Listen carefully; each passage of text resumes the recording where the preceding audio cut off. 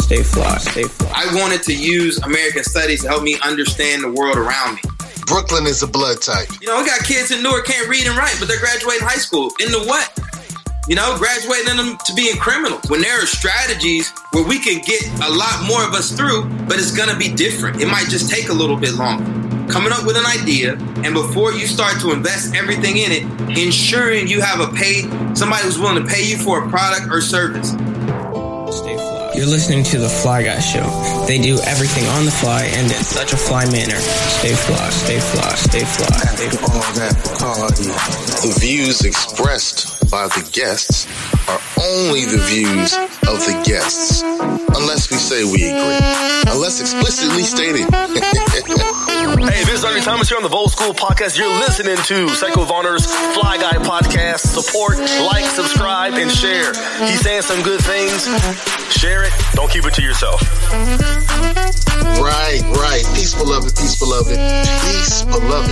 It's time for another great episode of the Get On Code Podcast, where we deal with health, wealth, and knowledge of self and the empowerment agenda, which means that we're only focusing on things that are going to empower us. We see empowerment over acceptance here. And today we have one of my good frat brothers. What's up, team?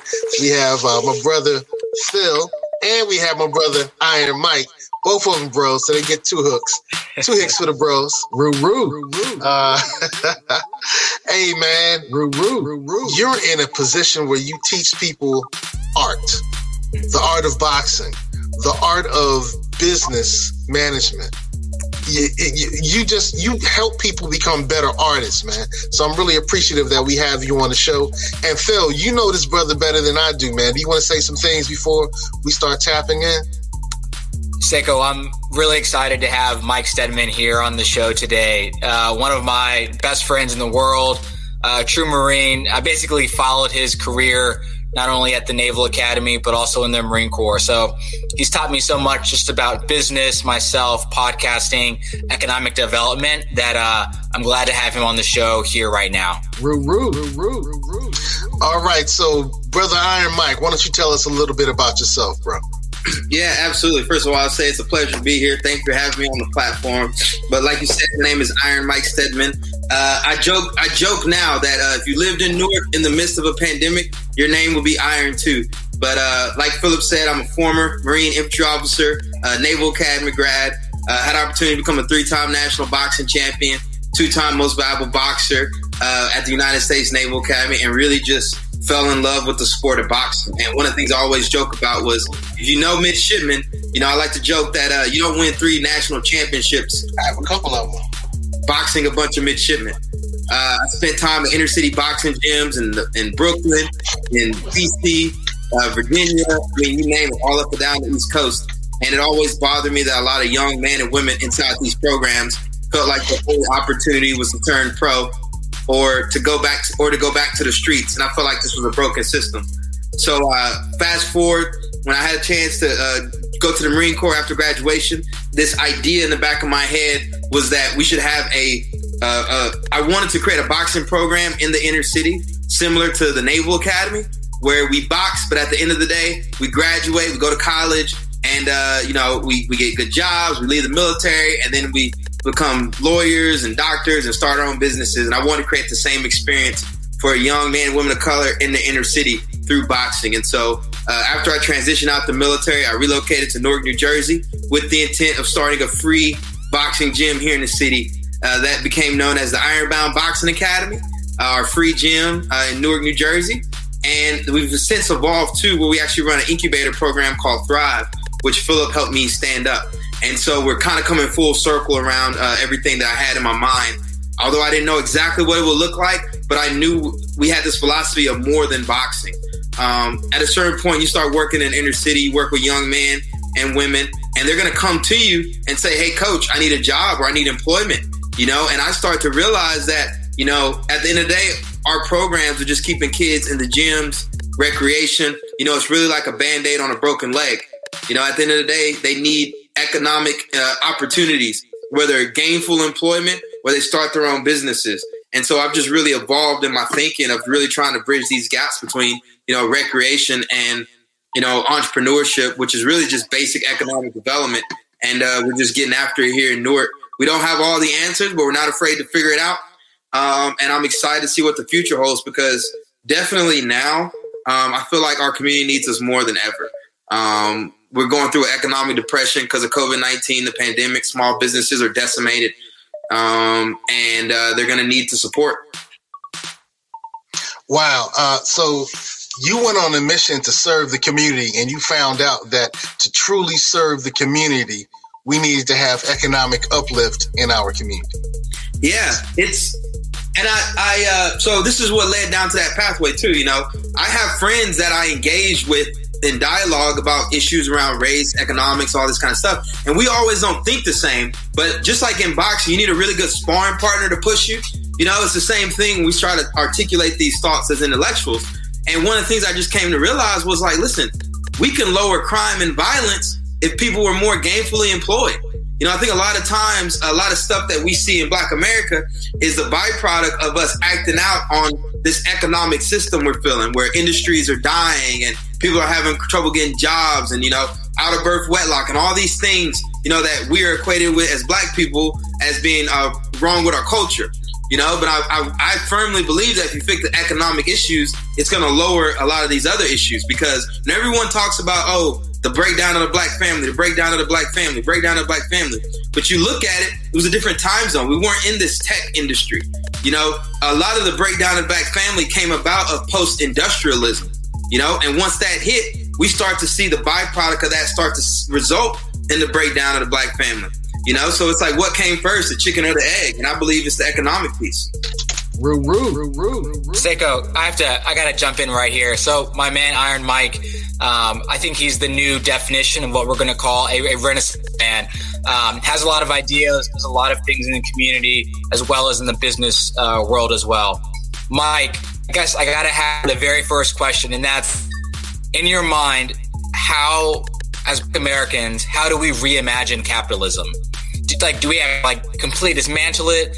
I know you have a lot of amazing thoughts on the idea, so I just want to give you and to say, hey, how do we as Americans fix capitalism, or is it a completely kind of dead and a moot point? So I think Black America is on a different operating system. I think a lot of the problems we run into when we try to start businesses, when we try to do all these things, is because we're trying to run it on the wrong operating system. You know, you could argue, you get back and forth about this, but the drug trade and all these illegal stuff that people do, that's still economics. It's just that they couldn't do it in a traditional system. So they had to create their own system. And I think a lot of times as Black Americans, we constantly running up against it. We're constantly running up against it. All right. But we can't execute the same strategies. You know, like right now, black-owned businesses, what's a big issue? Big issue is capital. Not even capital to start a business, but you even have to have capital if you're producing goods, right, for a company. You know, those net 30, that net 60 days, right, that cash flow is real. And when people, all they have is their savings to run the operating costs and not necessarily cash flow, it makes you think about what kind of businesses should we be starting, right? We can't really start these capital-intensive businesses at scale because we don't have the capital in the community, right? So you say, okay, well, we can't get that bank loan because if I start a business and I try to go to a bank, what does the bank want to see? They want to see a proven track record of success. They're not cutting the loans, all right? What do immigrant groups do? Immigrant groups have their own, basically, capital ways of distributing capital amongst the community outside of the traditional government and regulation. And so you're seeing this stuff happen in all these other communities, and they're passing African Americans when we're the ones trying to run on the operating system we're told, which has never really worked for us. So we need a lot more collective economics. We need a lot more group economics. We need business education and literature that speaks to our existence as Black and brown people in this country. And I think that's the starting point. But I think it's first trying to recognize, okay, I have this motto of lift as we climb, right? I can make it to the mountaintop, right? For every one of us, but if we leave 100 in the graveyard, why is that winning? And why are we associating that with winning? And we're taught to associate that, right? When there are strategies where we can get a lot more of us through, but it's going to be different. It might just take a little bit longer. You always have these conversations, there's this thing of Black-owned businesses. Well, what truly is a Black-owned business these days? A lot of these startups that we claim are Black-owned businesses, but at the end of the day, if they have all these investors that aren't Black, You know, is it still technically black owned? You know? Right. You got people, and Amos Wilson talks about the power of giving others the right to define stuff for us. You know, that somebody else can come in our community and tell us what a black-owned business is and check the boxes for it, when really we should be able, it's got to pass our sniff test. And so I think it's like taking back that power, right? And understanding that we're running our own race. We're not comparing ourselves to anyone else. And just doing what's in the best interest of our community. Because, you know, a lot of these issues we deal about with race, particularly for black people in this country, you know, I don't really think it's anybody else's responsibility other than our own. You know, I definitely think people should help us out. But at the end of the day, it's guys like us on this podcast sitting here, chopping it up, talking, living and breathing it, diving into the books, diving into the literature, because I feel like we'll be the ones best positioned to solve these issues. Hey, man, you brought up Brother Amos Wilson, the ancestor Amos Wilson.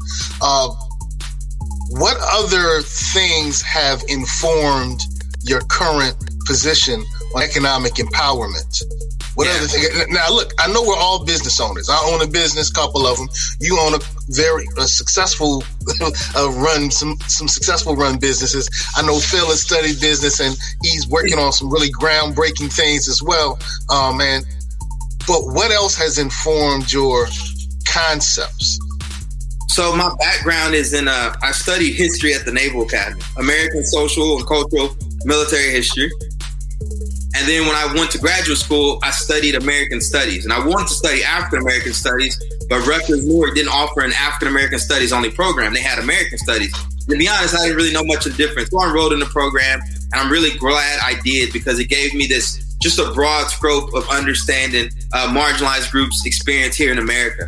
And what started to happen over the years is, you know, when I left the South, when I left home, you know, to go to the Naval Academy, you know, you always had all these old timers used to always tell you stuff. You used to not listen to them. Like, oh man, that's back in the day. It ain't like that no more. And then you get older, and then you start to realize a lot of kind of stuff that they were saying was actually true. And so as I started to look at the world around me, and I started to think about ways we can succeed at scale, I started to feel a little cognitive dissonance, because a lot of the stuff I was getting told, or a lot of stuff I read, felt like it was working against what I was actually seeing. And I felt this sense of collectivism, like even just this sense of like, I'm starting a business and I have a nonprofit and I have this give back component. And then in capitalism, people tell you focus on the profits, drop the nonprofit piece, you know, and I was feeling this constant cognitive dissonance. And I'm like, why is this? Where is this coming from? So then I start to dive a little bit into literature, and I came across a guy named Dr. Claude Anderson, who wrote a book called Powernomics. And that was really the idea. When I came across him, I realized I had been ignoring a lot of these black scholars that have been basically put on the fringes of history, because their scholarship didn't speak to the mainstream, right? It's not topical, right? A lot of times we call this history, even the Amos Wilson, you know, people start calling that stuff Hotep and this and that without actually ever reading what these guys are talking about. So you start to look into it, and these are very well educated, PhD level, you know, in the books, reading the Wall Street Journal, reading all this kind of stuff. And they just start to come up with a lot of conclusions that I had come up with myself. And so even when you start talking about a lot of these issues, because coming from that kind of scholarship, you know, it's very hard to engage with certain people, because they will assume that you're a Hotep or that you're crazy. You know, when you say we should just start over with the education system, you know, I think black people made the mistake when we handed over our education to the federal government. It should have never been a responsibility. You know, it always stayed in the community. And people say I'm crazy when I say we should start over. But it's like, what is the alternative? What do you see now? You know, we got kids in Newark can't read and write, but they're graduating high school. Into what? You know, graduating them to being criminals. And so it's like this whole system, and I'm not saying anything new. It's there in the scholarship. You know, and Amos Wilson talks about this stuff. The ancestor Malcolm X said that it's crazy for us to allow our enemy to educate our children. Amos Wilson said some similar things, and Dr. Claude Anderson's book Powernomics is one of the best ways to become informed about strategies that can empower our community. Now, when we look back in the history, we already had experiences of economic empowerment, you know. So have any of those past experiences? Now, we can look at what happened in Tulsa, Oklahoma. We can look at what happened in Atlanta, Georgia. It happened here in the Hampton Roads area in Norfolk, Virginia. In Mississippi had some really strong areas of great financial empowerment for our people. Have any of those experiences, the history of those situations, Greenwood is another one. Have any of those informed your position? I mean, a little bit, but history is cyclical, right? It repeats itself. It repeats itself over and over again. Nothing we're dealing with now is new, right? Even the election, right? Go back and listen to Malcolm X Ballot or Bullet, right? He talks about what happens with a contested election, right? And then you go back to, post-Lincoln. What was the presidency after Lincoln died, right? And then there was a whole runoff of that, and they had to, compromises were made. Right? It always happens. The whole thing that led us out of Reconstruction. People always compromise on us. So nothing we're seeing is new. But the issue was when you start looking at those communities, it's because they were forced. So when you think about economic development, which is nothing more than just money moving around the community, right? They had to move the money around themselves because they had no other option. So it forced innovation. It forces creativity. But there was this idea that we're going to do it together. The problem is post-industrialism, post-segregation, and all the kind of stuff that happened with our school system, we stopped moving money around our own community, And this is, again, what's coming into the point we're at now where, Black-owned businesses, I think we're less than there's less than 2 million. And that was right at the start of the pandemic or prior to it. Who knows how many we have now? And half of that 2 million were single-member LLCs. So all we know is that the number of Black-owned businesses in this country is really low. And then we start looking at what are we doing now that's differently than what they did back in those time frames. Like you said, the Greenwood, who talks about this? Claude Anderson talks about it with the Montgomery bus boycott. We were doing the Montgomery bus boycott. There was a Black-owned bus company in Winston-Salem, Durham area that was one of the most largest successful companies. But we weren't. And I think at the time we kind of think about our approach to history. Right, they're always trying to put us against W. Du Bois or Booker T. Washington, but they're all trying to accomplish the same thing, just coming at it from different directions. We didn't have enough wherewithal of saying, hey, not only do we want to integrate these buses, but we need to make sure that what is this? We want jobs. We want economic opportunity. We want city contracts for the Durham bus company, but we weren't thinking like that. And so what happens? We leave our communities to go into somebody else's communities, and our businesses die, and our communities die. And so we're not cultivating them anymore. And so, you learn from the past, but we got to look and see what were they doing? How were they doing it? So, Mike, I know you were recently recognized as one of the 40 under 40 business owners in New Jersey. So first, I want to say congrats to that. I guess the question I have for you is, in your own words, how would you redefine economic power, especially for Black Americans? So, basically, can you give us some tangible things in order to empower the Black community, especially when it comes to finances and or economic power? All right. I think the first thing is going to come down to education. Okay. And I think the question you asked me is more timely now than ever because, I'm a patriot. I serve my country. I love living in America. All right. But do you think these small owned businesses in Newark, operating on 25% of revenue from the previous year, right? Do you think that they're going to expect the federal government to come in and save their business and give them money? The answer is probably no, not. Right? So we've got to start solving these issues at the community level. We need to start creating our own financial institutions, right? Traditionally we think of banks, but there's a whole issue with the bank of, we're putting our money into it. And how do banks make money, right? They give out loans, they do all that kind of stuff. But the profits from those, the profit from the loans and everything is not even going into the Black banks. It's going into other banks, right? And there's a whole book that talks about this. So what we really need to do is we got to come back and take ownership and say, hey, we have these issues. We have to solve it. We need to start thinking of ways we can pool our capital together, right? One of the issues you start to run into now is people don't even believe in microloans. What is $500? What is $1,000 going to do? We always think of this giant venture capital piece, but there's a lot of ways we can start doing business with each other. I don't have a term for this yet. I'm still working on it. But when you give someone a contract, that's almost like an investment in their business. You give someone a $10,000, $20,000 contract, you can build a business off of that. And so we need to start coming up with micro solutions for these national issues. But it comes with education. We got to have these conversations. We got to have this dialogue, and we got to have training around it. People have never heard of co-ops and cooperative economics, so we might not even know how to do it. You know, we kind of get caught up, right? And it goes back to the operating system. And I was talking to one woman about it yesterday. You know, when you start a business, what is an entrepreneur, right? Sometimes we want the nice, shiny office. We want everybody else to think we're killing it, but our books aren't killing it. That office is a bunch of overhead, and we got to get a lot of sale and saying like, hey, brother, slow down, man. You can set your office up out of here. But it also comes with some humility, right? Because a lot of times we just don't know, because it goes back to finance too, right? You know, nobody talks about finances in the Black community. We don't talk about salaries. We don't talk about this stuff. So there's this sense of, you know, really just kind of not knowing, instead of creating this transparency so our people understand what business really is, and we can prevent them from, you know, burning cash on stuff that doesn't make any sense and playing the long game instead of the short game. So I know I want to around a little bit, but at the bottom line, we need to start re-educating and coming up with business strategies for us, such as don't get a lot of overhead, you know, right? Like right now, if everybody's learned from this, right, you got to have cash reserves and be able to cover from overhead. So we got to look at ourselves and say, okay, how can we minimize our overhead costs? Maybe we shouldn't spend as much time running around trying to pitch. Maybe we should validate the business model, get paid clients, and use paid clients as venture capital. That's the best kind of venture capital, a customer.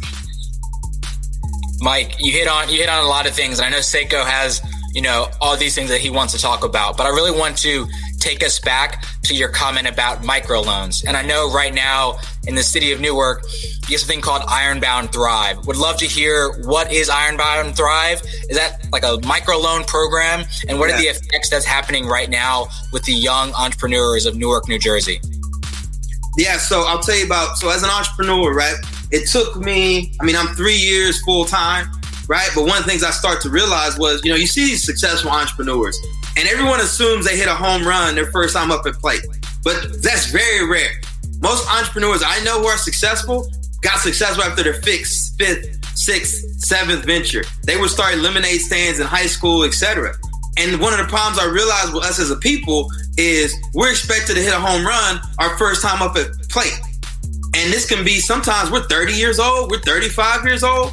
So really, I have a theory that if we can speed up the amount of tries, the ventures, right? If we can take more swings, it improves our chances of success over time. Because the idea is that you start one venture, you make a mistake, then you build upon on the next venture, you build upon the next venture. So I came with this idea to put a program together called Thrive, which gives kids an opportunity to try. I call it CTT, Courage to Try. So over the course of 4 weeks, you know, we would teach them how to start a small business, finance, marketing, and leadership. And at the end of that, we would have the first iteration. It was just going to be a pitch program. But for me, it was never about the pitch. It was always about the education. And so I put the prize money in to incentivize the education process. And we just got done with our second cohort where we didn't run a pitch competition per se. Everyone walked away with a grant between $500 and $2,000, right? And the reason we kind of did that is, again, going back to, if they put in the time, right? They go through our program, they submit a one-page business plan, a financial plan, and a personal essay. I believe we can also start a network effect, because that kid who's going to apply to some kind of entrepreneurship program does all the work, does everything he's supposed to, receive some kind of monetary compensation. I'm willing to bet they're going to be more likely to apply to other programs. And that's what we're seeing. And what I'm able to do too, which I go back to this collective economics. Look, I have two businesses. I have a podcast production company, and I have a nonprofit, right? I need photos. I need videos. I need services. So what I can do is I can cultivate talent through these programs. And Seiko, you know how hard it is to find good talent, right? Yeah. Hiring people, it's better when you groom them up. You know what I mean? They understand, they work with you, and we're getting 10x off of that already. So what we're doing is we're creating basic level economic development, right? Cooperative economics, right? And we're just facilitating it through this incubator program. And what I'm finding too is people in my network, guess what they're looking for? Good people to work with. They would very much rather hire one of our kids who's hungry, who they know has gone through our program, than they would trying to search the internet for someone to run their social media or this and that. And so, yeah, Thrive is really just grassroots economic development, covering an age gap we often overlook, which is at 15 to probably about 24. Man, you're talking some really important pieces here. Let's talk about how this connects. Economic empowerment connects with political empowerment. One of the things that I know in business is quid pro quo. I do something for you, you do something for me. I have come to the understanding that in our community, we often look at politicians as either saviors, they're going to do something for me and I don't have to do it, or superstars. So, we support people because we really like them. And we really like the way their wife dresses, or we like the way they talk. They're just an impassioned speaker, and we love that, and we like the optics. But we don't necessarily look at the policy that goes along and how that policy impacts us. But I've also come to the conclusion that without a strong economic base, we're going to have a hard time with influencing the politics around us. I show this poll tax receipt very often from one of the ancestors in my wife's family, in her lineage. He paid this money so he could vote. So I see a strong connection between economics and political power. Do you see the same thing? I do, but I think we've leaned too far to one side and not enough for the other. We put so much emphasis on political power without the economics, And, one of the reasons people are always like, Mike, you should run for politics. You run for politics. For me, I don't like asking for permission for things. And the nice thing about being an entrepreneur, if I wanted to run Thrive and I had to go through the government to get permission, it would have taken like 5 years, maybe, versus just me organizing some private donors and launching this program. And again, I think we've got to understand that we need an economic base, right? Economics is power. We don't have any power right now. We're asking for handouts. We're asking for all this kind of stuff just because we don't have a strong economic footprint. And this is the reality. It is what it is. So how can we pull the money we have together to give us an economic base? People think I'm radical when I'm saying sometimes, hey, maybe we shouldn't invest in the stock market all the time. We should, and don't get me wrong, you should diversify, but maybe we should have a fund particularly for our communities, But all of a sudden that's like so radical, But it's not that radical. We have the Black Economic Fund that's been around for at least 20 years. But as you said earlier, when we start speaking about some of these progressive approaches and strategies, I'm a hotel. People say, oh, you just a hotel. Oh, you just a Black power person. You don't see what's really happening. And it seems like we very often minimize. When I say we, and I need to push back on that. There is too many of us who minimize these strategies and minimize these initiatives. You talked about cooperative economics. I learned about cooperative economics maybe as a 3-year-old when I started celebrating Kwanzaa, because that's one of the principles, and it wasn't new at that time. Other groups here in our great beloved country of America that you serve, thanks for your service, have been operating on the concept of cooperative economics. But for some reason, we focused I want to say because of the civil rights period, I really believe that we focused on getting accepted rather than getting empowered. Correct. And because of that empowerment piece being the denominator instead of the numerator, I think that we've placed ourselves in a position where we're still asking us, please accept us, please give us stuff. But I say now we make empowerment the numerator and acceptance the denominator. We put empowerment over acceptance. But these ideas have been around. Claude Anderson didn't come up with nothing new, but he came up with something that was well organized and well researched. Amos Wilson talked about it many years before Claude Anderson did. But I think you're right. Go ahead. Another author, Dr. Kiwanja Kunjufu, I think his name. Kunjufu, yeah. He wrote a book called Black Economic Empowerment, and it's really good too. And he talks about the same kind of stuff, about like, why are we have a ton of recreational programs in urban communities, right? How many entrepreneurship programs do we have? How many business programs do we have? How many finance programs do we have? Now, we love to criticize this kind of stuff and say that, but how many of us, people like me and you, are starting these programs? You know, at a certain point, it's this, if not me, then who? You know, nobody else is going to come in our communities and tell our kids how to start a business or how to diversify and how to do all these things. It's nice if they do, but it's not necessarily their responsibility. And going back to what you're saying of like, nothing we're seeing is new. You know, Black economics, solutions for economic and community empowerment. What are you starting to see right now, right? You're starting to see a big push for these employee-owned firms in main capitalism, not even in Black economics, you're talking about main capitalism. What does an employee-owned firm look like? Probably a lot like cooperative economics, you know? Because it's this idea of like, if I toil and I slave for 30 years working for a company, right? I feel like I have some ownership in that company and making it great to what it is.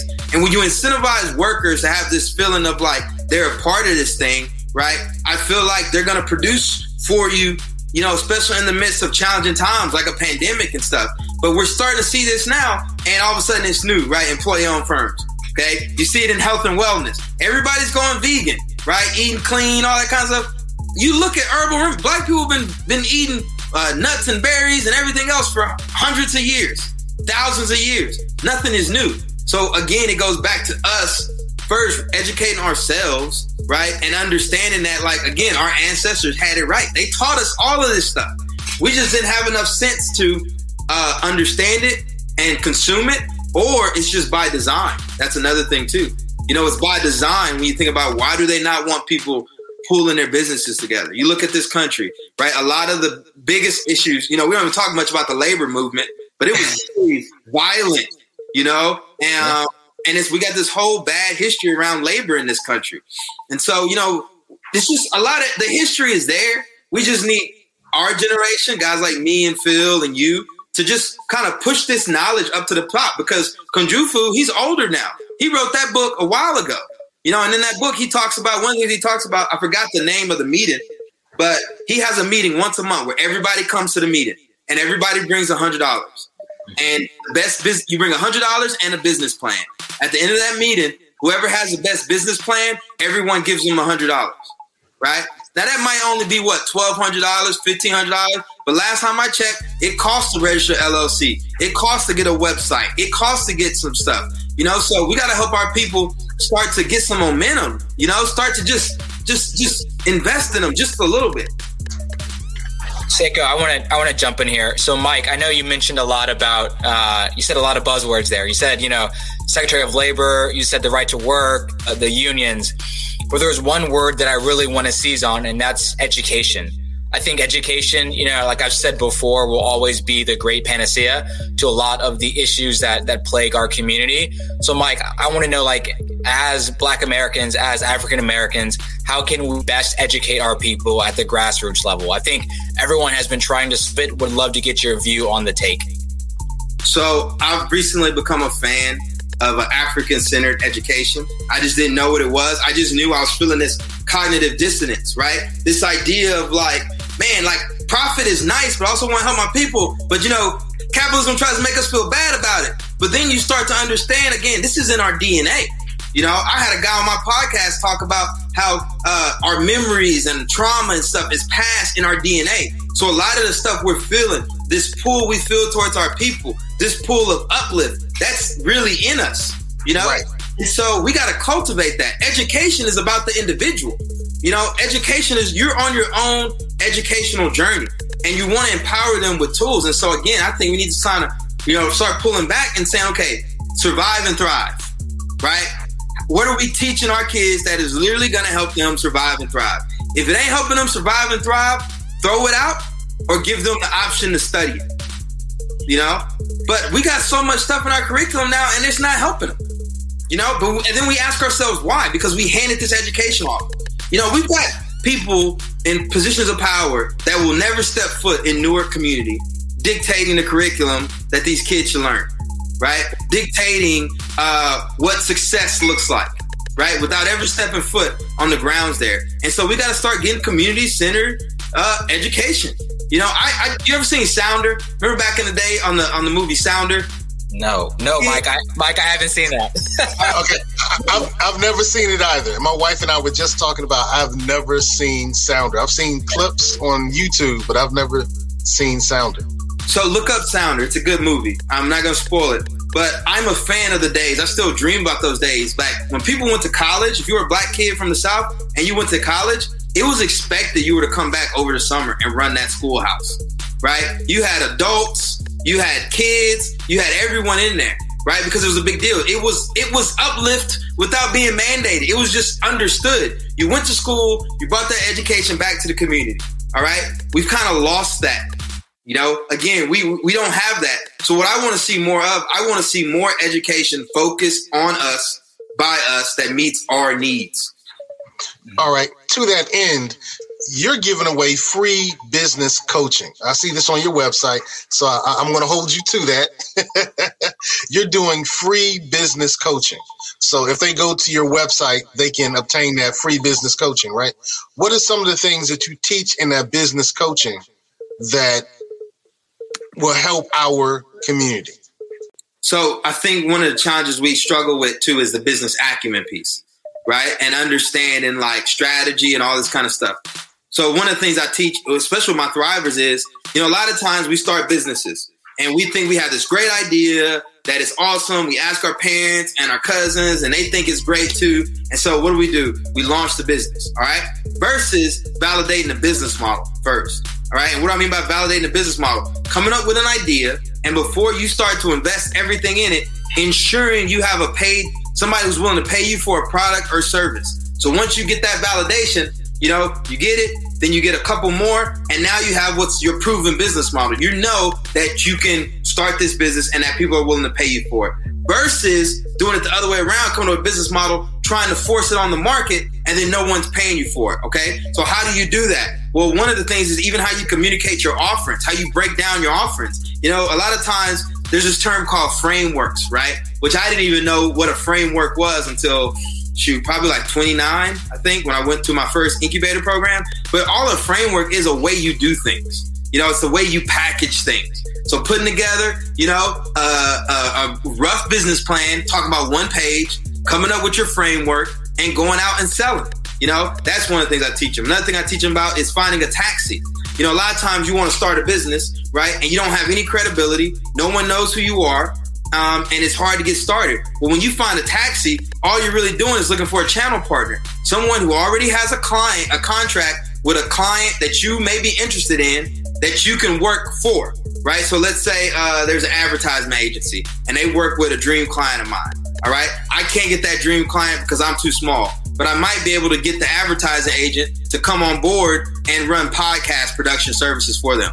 Now, the advertisement agent is going to take the majority of revenue, right? They're going to kick a little back to me, but at the end of the day, I'm getting experience, right? That dream client, it's on the resume. I'm getting experience of working at that level, right? So understanding that this is a marathon, not a sprint. And so being a little bit more strategic in our approaches. And that works really well, you know, because a lot of times, you know, we think we want to start these businesses and we want that $1 million client right off the bat. But if you've never been in business before, if you've never had a client and you're going to go ahead and get a $1 million client or something crazy like that, you have a risk of punting it and really ruining your reputation instead of doing what? Getting some base hits first. And so thinking about ways to get those base hits, build your traction, you know, really think about what's working, what doesn't work, get things right. So that way, when you go get that dream client, you hit a home run, and what are they going to do? They're going to tell you, oh my God, this client's amazing. They do so much great stuff for us. John, you should talk to them, you know, and understanding how you build a professional reputation as an entrepreneur. So that's an example of a strategy, you know, taxi, again, validating the business model. You know, another thing too, is particularly for Black entrepreneurs, we spend so much money on aesthetics, on brand aesthetics, the Instagram, right? Like the pictures and the videos and all this kind of stuff, right? But that doesn't necessarily make us money. You know, what they got to realize is we a lot of times we trying to mimic what we see a lot of these other big brands do without the big brands' budgets. You know, we got to be a little bit more strategic. And so I'd argue a lot of times for small businesses, you know, one of the things we need to focus on more is what is the experience like when we work with a client or a customer? Because that's brand too. And you create a good experience, what is going to happen? They're going to recommend other people to come, whether it's a restaurant, right? You know how you go into that restaurant and it's perfect. The waiter's nice. You're like, man, I'm really loving this place. Food is good. The experience from the time you walk into that door to the time you leave was absolutely amazing. So what do you think is going to happen? The next time somebody comes into town, man, I got to take you to this spot. You got to meet the staff and everything. We don't think like that. What are we doing? Oh, we got to invest in this video shoot. We got to get this marketing. We got to do all this kind of stuff, right? Instead of focusing on creating an experience that orchestrates and stimulates a consistent stream of referrals. Wow, that's nice. That's a gem. That's a pearl, as we would say. A piece to the breast. Give me another pearl, man. Give me another pearl. Another business pearl. Seiko, let me jump in right there. I think, Mike, you've said so many great things. As Seiko said, definitely giving me a lot of pearls to consider. I guess I want to maybe ask the exact same question, but as you know, I'm a huge fan of scale, right? We can do things with, if there's like a small n, if n equals 1 or 2, things, happen over time very slowly. At scale, how can someone use your business plans for a city or for a state or for a region, right? So how can we have large systematic change? I think that's probably the pearl that I want to gather here today. I think one of the things is we got to start publishing more IP, and we got to own our IP. That's what led me into podcasting, to be quite frank, because, I feel like media is something we don't do the best at, right? We have all this media, we have all these videos, but we don't use a lot of it to teach, right? It's a lot more entertainment. And so using media that we have, the channels that we have to teach this kind of education, we should be running business classes on BET, let's be honest. But what is it? It doesn't sell, right? So we don't do that kind of stuff. We should be running podcasts on mixtapes and all kind of stuff, right? That just delivers this information. But again, you got to kind of reprogram the brain about what is education. And one of the things I've also learned have validated is we're an oral people as Black people, right? We come from an oral tradition. There's a reason we're good storytellers. There's a reason we're good at poetry and singing and dance, all these things that we have within us. We need to be using these tools to communicate our education. A lot of times that's why, sometimes people aren't the best in the classroom, right? They weren't meant to sit there and just read a bunch of stuff all the time. Sometimes they got to go out and get their hands dirty. They got to listen to it. You hear it in the songs and all that kind of stuff. So we need to create intellectual property that can be distributed at scale. And so that we can kind of have like this open source. How people kind of like open source best practices, what works, right. Or people constantly have access to. And we're not going to get that through, again, what I talk about, we're not going to get that through the traditional publishing system. We represent less than 4%. Black authors represent less than 4% of the publishing industry. So realistically, if we write a book, is it going to get at Barnes and Nobles? Is it going to be mainstream? More often than not. So we've got to create our own channels for getting this information out, which is why I like stuff like this now, because, podcasting and whatnot is so powerful. Now, I do want to push back, though. One thing I will tell you is we're often pushed about scale. Scale. What's the point in scale if my community can't even survive? And so at a certain point, I think you get the information out, but I don't necessarily think we always need to scale every single thing, because what works in Newark is not going to work in New Orleans. They have their own kind of issues that they're dealing with there. Now, they can apply some of the stuff, but just give them the option to. But I think sometimes we miss opportunities to solve issues at the local level because we're always trying to scale them. All right. How do we solve some of these concerns? How do we solve the concerns with, what strategies would be helpful from your position to address the fact that we're not having the same experience with America's judicial system? Our Caucasian brothers and sisters, they're not having this. They're arrested. We're killed. We saw that with the Vanilla ISIS experience that just happened on the Capitol Hill. If that would have been a melanated group of people that took over the Capitol, they would have locked the doors and we would have been arrested right then and there. But as we saw, many of them were ushered out and they were let go, and then the government went after the ones that they wanted to go after. It would have been a totally different experience for us, and history teaches us that. So what can we do economically to address this situation? This is a very challenging one for us, because the bottom line is they get away with it because they can, you know, and it becomes back to power, you know. And me and Philip go back about this all the time. You know, we always put so much emphasis on voting. We do, as a people, right? And it's great, vote. But would you argue that it's just as influential to do lobbying, right? Because lobbyists have a lot of influence in these places. So I think we got to make it to where it hurts them in the dollar, right? It's got to hurt them in the dollar. They got to feel the economic pressure. You know, what does it say? Black people have, what, 1 trillion or something in black buying power, all this kind of stuff. Well, what are the industries and places that once they start to feel that money not coming in, that is going to make them start to work and say, hey, we need to fix this, you know? Because right now that's just not happening. There's no pressure. So there's just still a sense of like, we can do these things, we can get away with it. You know, we've got to put pressure on the economic front. And the only way you can do it is where you spend your money. Where are we spending our money? You know, how are we spending our time? All this kind of stuff. Yeah.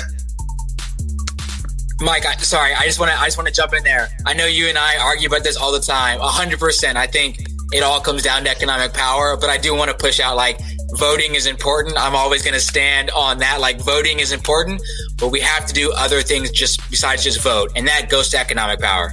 I'm not saying voting is not important. My question to you is, what is more influential, voting or lobbying? Whoa! Okay, you know what? Oh, you got me amped, yo. That was a pill. That was a pill. That was a pearl. Hey, look, man. I like the fact that you're putting economics as the numerator and voting as the denominator. Look, our ancestry went through some struggle. You know, we say our ancestors died for us to have the right to vote. And I believe it's our opportunity and it's our responsibility to make that vote more valuable. So if I give you a property, it's your responsibility to make that property more valuable so we can have generational wealth.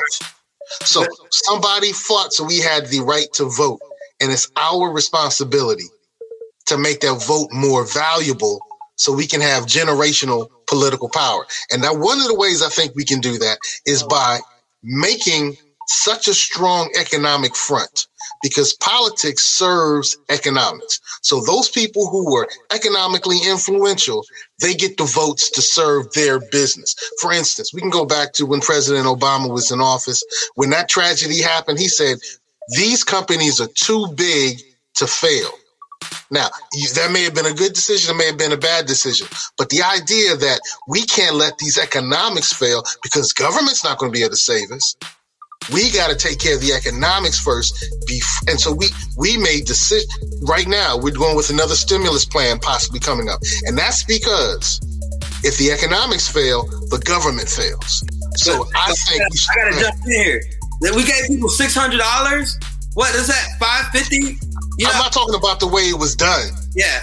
I'm saying that over and over and over again, I see that the money comes first, the economics follow. You know, for instance, we've been talking about reparations and we talk about the Marshall Plan. So after America destroyed Japan, we said, hey, we need to get them as our political ally. So America invested millions of dollars into the rebuilding of a country that we just destroyed, because we need to have the ability to have a good political relationship with that country. Now, of course, our country said, yo, we screwed y'all over, but y'all just fend for yourselves. You know, it's never given the descendants of those who were displaced, destroyed, enslaved, all of that, a Marshall Plan.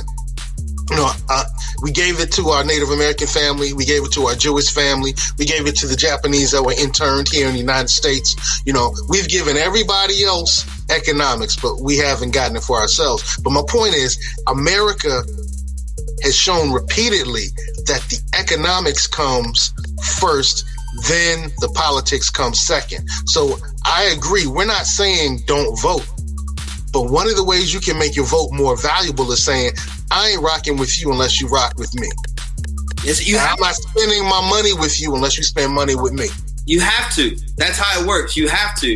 And again, I think we have been sold this dream that voting and the system is going to fix the issues for us. And it's proven that it hasn't. That's all I'm saying. It's proven that it's happened, right? In the 60s, right before Malcolm X was killed, he wanted to go to the UN about the way black people were treated in America because he didn't trust the federal government to address the issue in a way that was going to be do right by black people. He felt like it wasn't going to happen, right? So he was trying to get this approved to make it a UN issue, right? So again, I'm not pushing back and just say vote.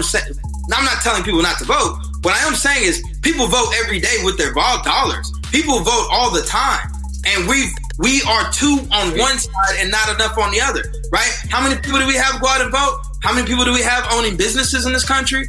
You know, and if we don't own businesses, then we have to accept the fact that we are laborers. This is the reality of it. And you know what? With the pandemic and what it's done to black-owned businesses and this shift to tech, right? A lot more people are not going to be able to participate in this emerging tech industry, right? So what does that put us as? That puts us as laborers. And laborers are at the bottom of the economic totem pole. And if we can't compete, how are we gaining employment? I am legitimately worried that we're going to be on some kind of federally subsidized employment for a lot of our people, especially in the Detroits and the Newarks and all these different places. If these jobs, they don't have job opportunities, you know? Well, that's what the federal government does a beautiful job of doing. It does a great job of employing people. Right. And so what happens, right, when all these black workers at the community level, the recreation center managers, you know, all these government positions, what happens if there's a government freeze and they're not getting paid? Right? I think Newark was at like, I don't want to misquote numbers. We probably had like 20% unemployment prior to the pandemic. Who knows what? About 60-70% of our population is employed by the government. Those jobs go away. We have a serious issue. I mean, we already have a serious issue. But those federal jobs go away, those state jobs, those local government jobs go away. You know, where does that leave us? We're like almost unemployable. We can't even hire graduates from our own universities. Like, that's the issue where it's literally a mess. But again, you know, we're sold this dream. Oh, we made all this progress, right? If you're a black college graduate, right, what are the chances of you going back and getting hired by a black business at a wage that you probably deserve? A livable wage. A livable wage. What black-owned business in this country can hire Philip Jones? Right off the bat. You know, Harvard MBA graduate, MPP graduate, right? Commands a respectable salary, right? What business can hire him? What firm can hire him right off the bat? Well, you know what? There are a number of firms that can hire a Phil, that can hire a Mike Stedman, a Seiko Varner. There are a number of them. I think our issue is not saying, where are they? The issue is making sure we know about them all. Because I could probably roll off 10 or 15 off my head, but that's simply because I put myself in a room where I'm with a Don Peoples. I'm with a Donahue Baker. You know what I'm saying? I'm with a Will Mingo. I'm with a Angela Reddix. You know, I'm with a Gary McCullum. You know, I can name off 15, 20 of them, but that's because I put myself in those rooms. I think it's important because we have developed a mentality and a false awareness that we don't have. So, you know, we say, well, the black community doesn't have this. Well, the black community had it for a long period of time. Correct. And then we've only been without it for about 40 years. We've only been without the ability to realistically employ ourselves for about 40 or 50 years. And when I say that, you know, I'm not saying, like, you're right, but do we know this, right? I know the firms, but again, this is not readily, easily information, is what I'm getting at. This is got to search. Like, if you want to work for a black-owned venture capital firm, right, you probably got to go looking for it, right? It ain't going to smack you in the face, you know? Camelback Ventures. Camelback Ventures. But again, when you talk to these founders, right, their experience is completely different than the mainstream. You know, let's be honest. People are taking cuts to go work at some of these places just because they believe in the mission and the values. You know what I'm saying? So I'm not saying that they're not employing them. What I'm saying is it's a different kind of experience, right? Like, we go into these environments and we understand that, hey, we might not have a Salesforce software right off the bat. You know, we might not have this giant cloud infrastructure. We're making it happen though. You know, we don't got the corporate jet. We don't got all these kind of things. And so now, but the reason I bring this up is because a lot of our talent, right, is getting competed against a lot of other places too.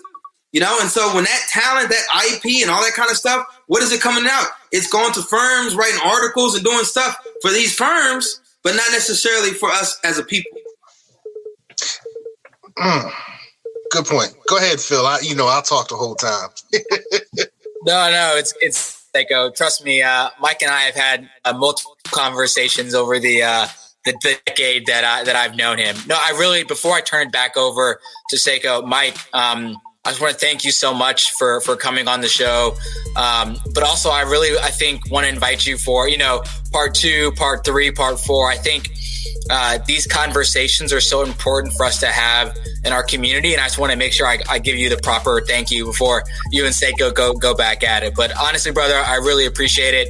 You've been a mentor not only in Omega Psi Phi, but also the military and the business world. So thanks for coming on the show, brother. And Seiko, over to you, man. All right, cool beans. Confessions of a Native Son. Talk to us about your podcast, bro. Yeah, so like Phil said, I think I'm a little bit of a Renaissance man. I've had this boxing in me, which I started with Ironbound, which started at the Naval Academy, and then I've been able to express through Ironbound. But I had that background in American studies, and I was very adamant when I started that program that I didn't want to be a teacher. That was not my goal. I wanted to use American studies to help me understand the world around me. And so I launched the podcast, Confessions of a Native Son, to really keep cultivating that experience and that understanding. The best way I can describe it is it's a head nod to Richard Wright and James Baldwin, two American literary critics, keeping that tradition going from the perspective of a Black veteran, because I don't feel like we've heard our perspectives enough. And so what it allows me to do is it really allows me to do a deep dive on America and give social commentary through my lens and the lens of my guests. And on a selfish level, I also like to view it as my personal PhD. I get to do deep dives. I get to read books. It forces me to articulate my thoughts, feelings, and emotions to an audience. And so that's really why I do the podcast, is it forces me to grow. Okay. I just got a chance to listen to one of the episodes where you talked about the cannabis industry. Yeah. And what was really intriguing to me is in that conversation, and this is still dealing with economic empowerment, you shared that the way you were raised to demean people who engaged in the consumption of marijuana.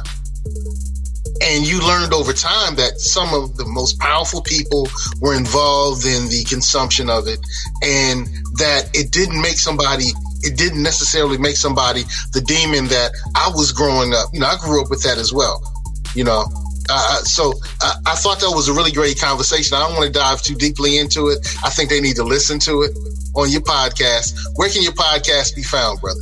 It's on iTunes, Spotify, Stitcher, your favorite podcast hosting platform. Just type in Confessions of a Native Son. Be sure to subscribe, leave us a review, check it out.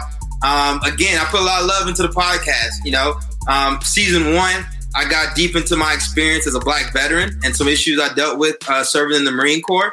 And then this season, I'm really trying to step it up, do a little bit more deep dives on some issues that, I don't know, just kind of come to surface that I want to talk about. One of the things me and Phil are going to discuss on the podcast is the case for racial equity, right? I think Kellogg put out a report that's saying that equity is actually good business, and we're going to do a little bit of a deep dive on that to talk about that. There's another report that was put out by the Brookings Institute called 5-Star Reviews, and it talked about how even if you just opened up a Black-owned business, if you open up a business in a Black neighborhood, it was automatically ranked less, right? And they use the statistics from Yelp reviews to kind of show to back that up. And so I want to do a deep dive on that. So the thing is, we're Baldwin and Wright, we're very much talking about experience and social piece, right? I kind of want to dive into the entrepreneurial aspect too, the economics. So I'm just kind of creating my own little way while acknowledging and paying homage to those that came before. And I also want to salute the fact that you were a Marine and you served our country.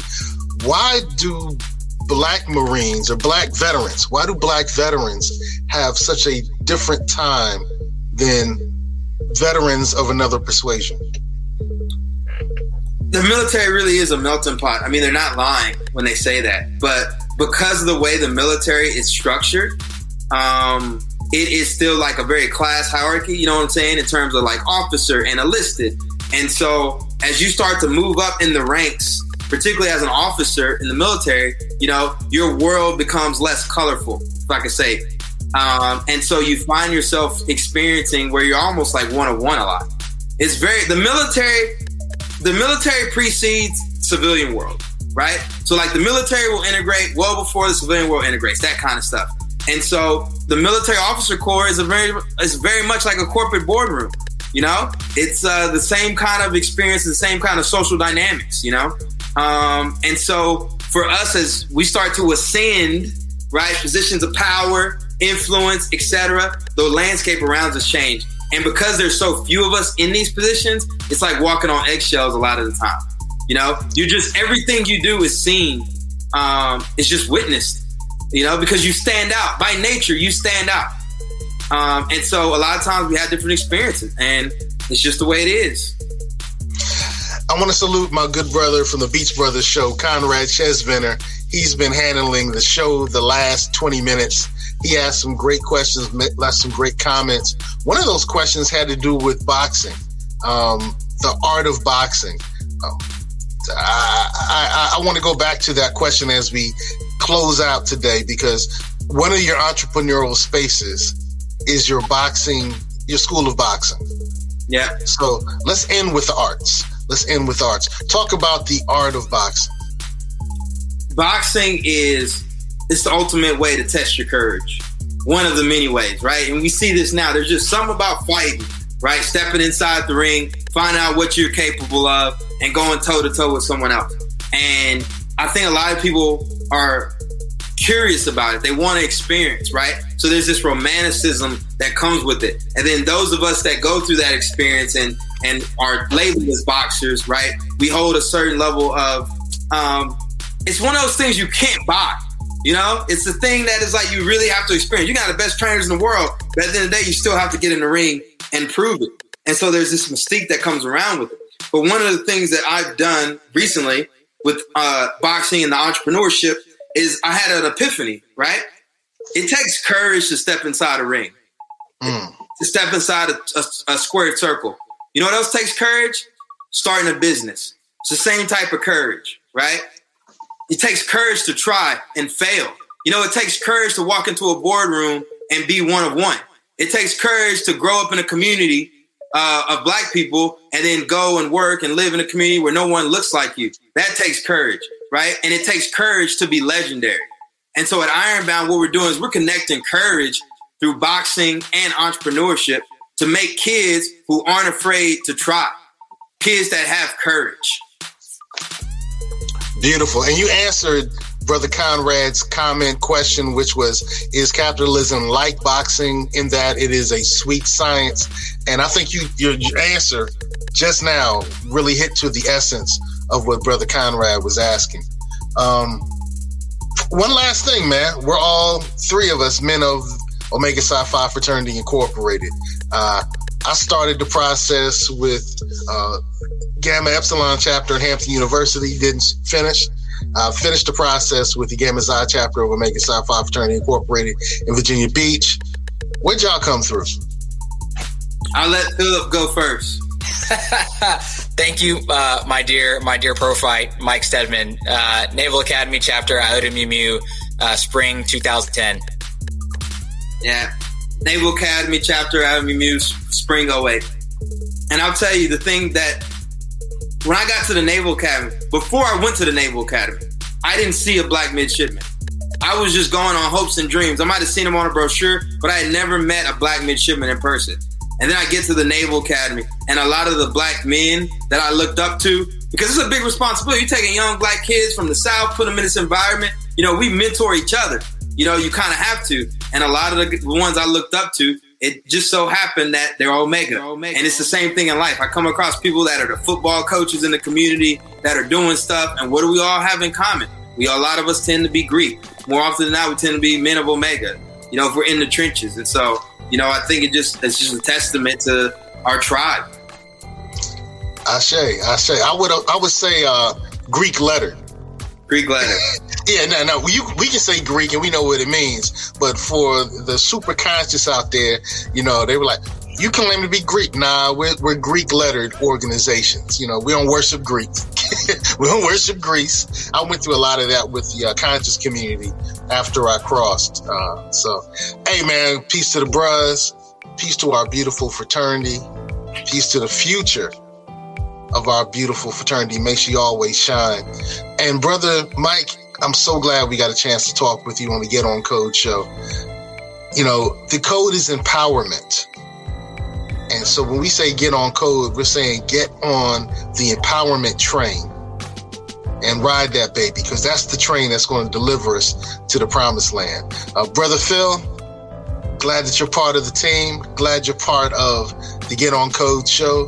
And Mike, we got to have you back, man. Phil's put that in the comments. I totally agree. Ashe and amen to that. We got to have you back, man. I appreciate it, man. Thank you. This is a great platform. I'm about to pick your brain once we cut off about StreamYard. And I apologize, y'all. I got to rock the beanie because my hair is looking a little rough. You know, I'm in the Northeast. You know, I'm in New York. I'm in Harlem right now. I'll be back in Newark tonight. So, you know, lockdown's a little bit different up here. But I apologize, but I'll be sharp. Well, hey, salute to all the people in Harlem, but I have to say this. Brooklyn is a blood type. So peace to my Brooklynites. And root to the bros. Hey, good night. Have a great day. Peace and prosperity. Peace, everyone. Peace, everyone. Stay fly, stay fly, stay fly, stay fly, stay fly, stay fly, stay fly, stay fly. The views expressed by the guests are only the views of the guests, unless we say we agree. Unless explicitly stated. Stay fly, stay fly, stay fly, stay fly, stay fly, stay fly.